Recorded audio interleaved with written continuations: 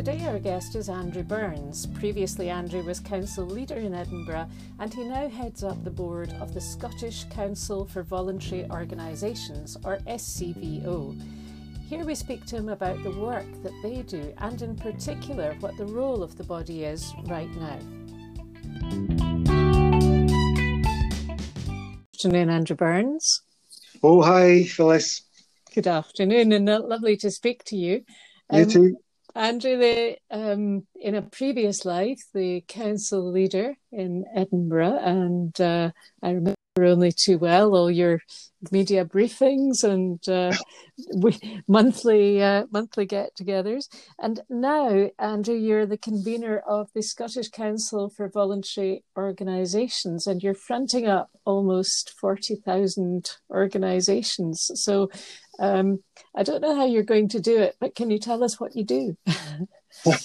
Well, thanks very much for listening. It's 3 years now since I've been on the council, unbelievably. And as you say, since January 2018 I've been a convener or chair of the Scottish Council for Voluntary Organisations. So basically, in shorthand, I'm the chair of the board of non-executive trustees who oversee the operations of SCVO. And SCVO, as you've indicated, is a sort of national body for all voluntary groups across the whole of Scotland. And there are some, as you've said, 40,000 organisations. And it's my role to make sure with my other 10 board trustee colleagues, there's 11 of us on the board altogether, and it's my job as chair and with my 10 colleagues' input to make sure that the organisation is managed efficiently and is representing the voluntary sector across the whole of Scotland. And that's never really been more needed than it is right now, because voluntary organisations are really picking up the slack. And I've been out to see an awful lot of volunteers and charities and different organisations who are literally feeding people during this pandemic. But you're also fronting up the demand to the government to give them all some more money as well. And so tell me how that works. The government is providing some money, and then are you kind of the middleman here, or how does that work? Yeah, no, I'm more than happy to sort of speak a bit more about that. Firstly, I'd like to sort of welcome the fact that you're recognising that the voluntary sector in Scotland, and indeed right across the whole of the UK, I believe, has really stepped up to the mark in a time of great need for the country. And voluntary sector workers and volunteers have never been more busy in many, many areas of the country. And it gives me an opportunity to say a huge heartfelt thank you to them all. Because as you've indicated, literally people would be going without food and without shelter and care if it wasn't for some of the voluntary sector workers and volunteers across Scotland right now.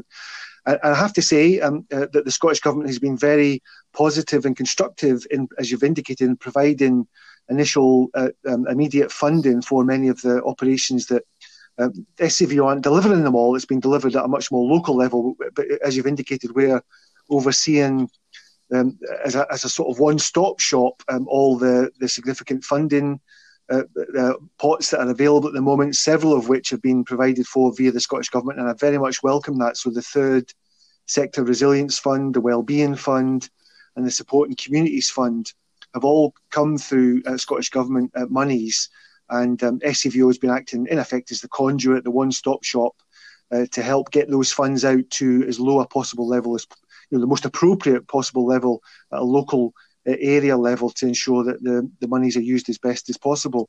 And that in this initial phase of the crisis has been of enormous benefit.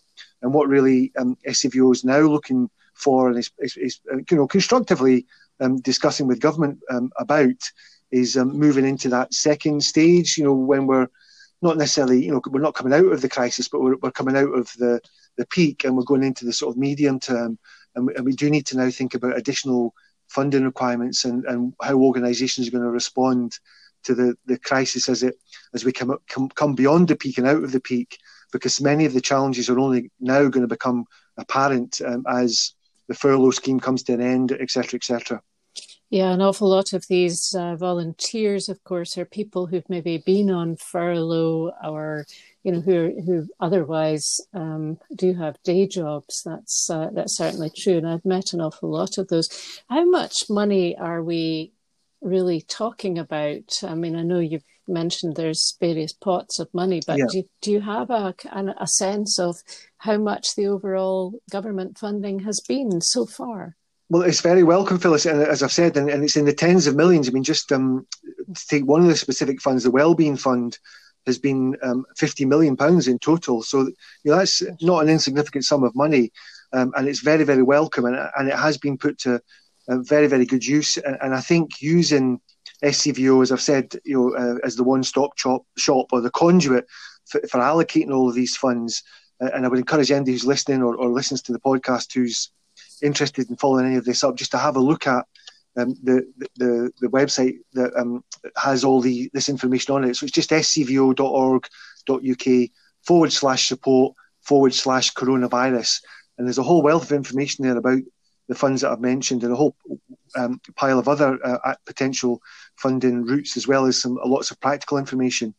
So whilst those hundreds of millions of pounds in total have been very welcome, we are now calling for a discussion, and we are having that discussion in a constructive dialogue with government and other bodies, funding bodies, about how we move into the sort of recovery phase from beyond the peak of the pandemic. Because, as I've said already, I think when the furlough scheme stops, there are going to be significant problems in the Scottish economy. There's no doubt about that. Nobody would deny it. And we just need to think very carefully about how we support local communities to best come through that. We don't want to see a repeat of the 1980s and all of the problems that were around at that time. Yeah, exactly. And there will be people who will lose their jobs or may already have lost their jobs. That's certainly true. Very sadly so, yeah. Yeah, it's going to be a bit of a challenge economically. But the SCVO, isn't. Sorry, I wanted to ask you first of all, actually, does the SCVO then decide on who gets the money? Are you in a decision role, or is that middleman role a kind of a deciding who gets the money, or are you trying to give money to everybody?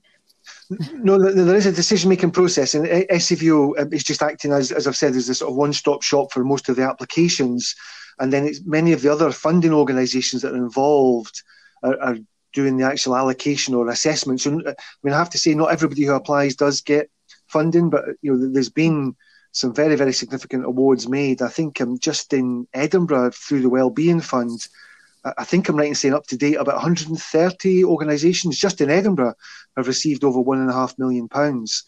So that gives you an idea of the sort of scale of it just for the one city in the country. And that's been sort of replicated across the country. But it's organisations like the Cora Foundation, Inspiring Scotland, the STV Appeal, and many others who are actually allocating the funds. But SCVO are acting as I've said, as the one-stop shop to sort of put all the information together into one place, and to all the applications come in via that portal and then go to the individual organisations I've mentioned, some like the Cora Foundation, Inspiring Scotland, to assess the applications and allocate the funding.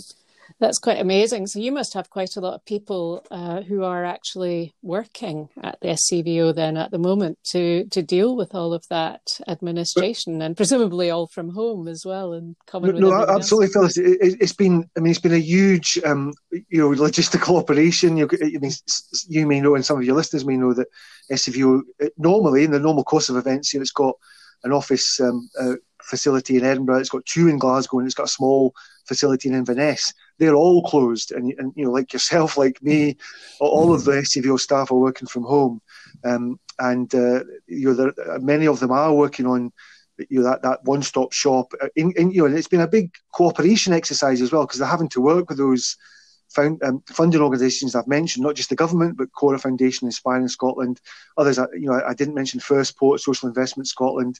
So there's many of them involved in the process, and I think that I would much rather none of this was happening, obviously. But I think one positive that has come out of it is that there's been really good cooperation between the government, the funders, and SCVO as the national body, and we've all managed to cooperate in a constructive way to make sure the funding is getting to the most local, most needy places as best as possible, and as quickly as possible. Exactly, because some of this money is really desperately needed for, putting actual meals on people's table.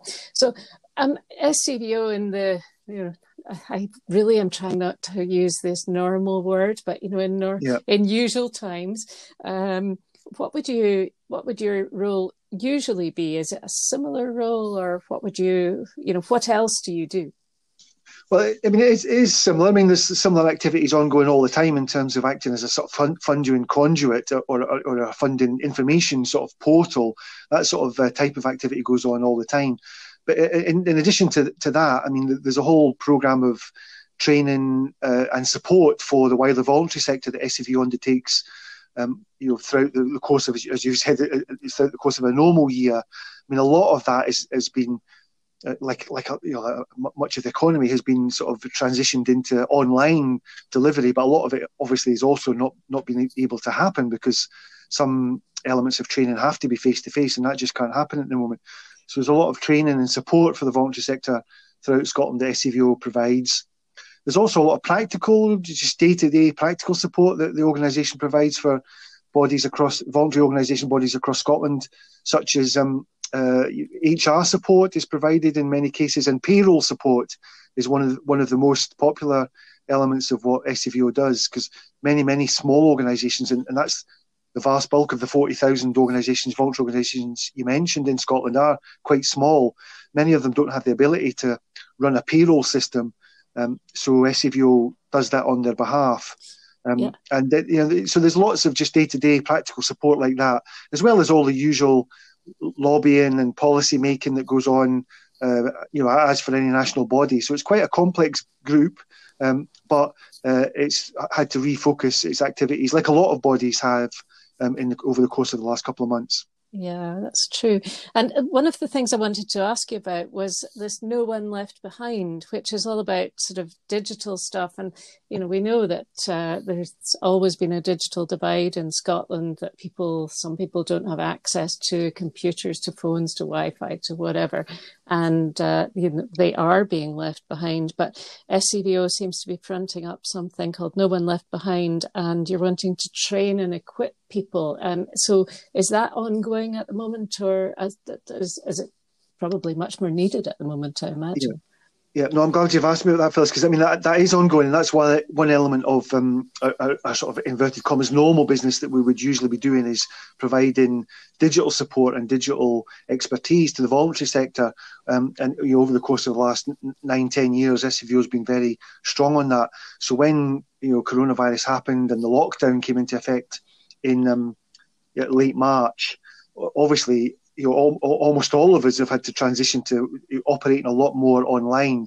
And again, thanks to some Scottish Government funding, we've been able to operate this programme called, I think it's Connected Scotland, and specific funding is being utilised and again channelled through SCVO to make sure that the people who are furthest from the internet, for want of a better phrase, who have got least connectivity, are given the opportunity to get connected, because it's often those individuals in those communities who need most support.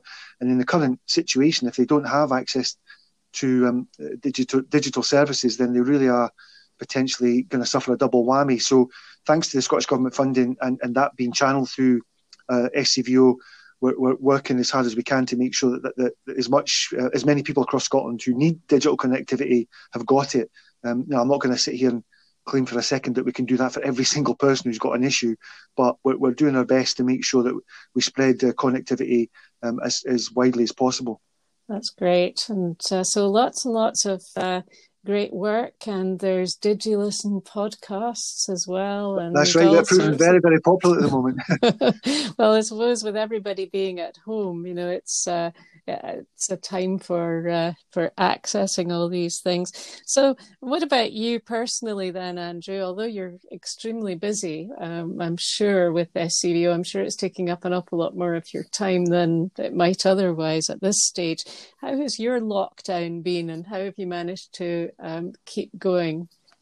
Well, actually, it's different for everybody, isn't it? And I absolutely recognise, Phyllis, that for some people it's not been, a good experience at all. I totally understand and get that. I mean, in some ways, I've been very fortunate.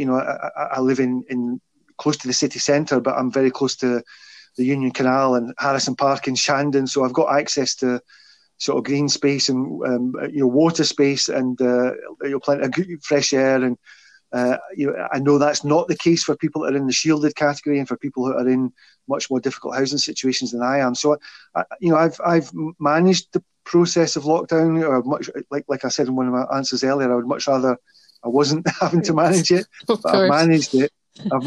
But I know there's a lot of people in a lot worse situations than I am. I mean, because in addition to the SCVO role, I'm also on the Accounts Commission for Scotland, and I'm also doing a part-time PhD at the University of Edinburgh, and all those things have just transitioned to being online. So, I'm as you've indicated, I'm still fairly busy with all those roles.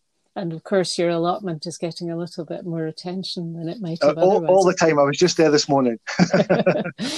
That's terrific. Well, Andrew, thank you so much for telling us about the role of SCVO in normal times and also during this pandemic. And it seems that you're doing good things. And is there a new round of funding which organisations can now apply for? Is that is there still funding available?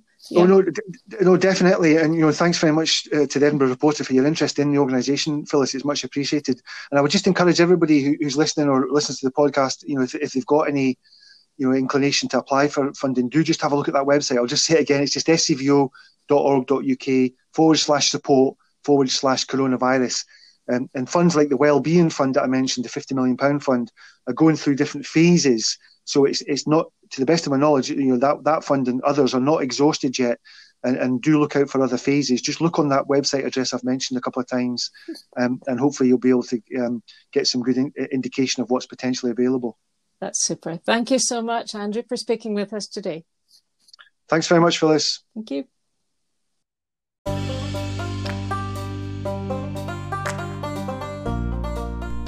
Thank you so much for listening to the Edinburgh Report. Listen out for more episodes coming soon, and make sure you don't miss any by hitting the subscribe button now.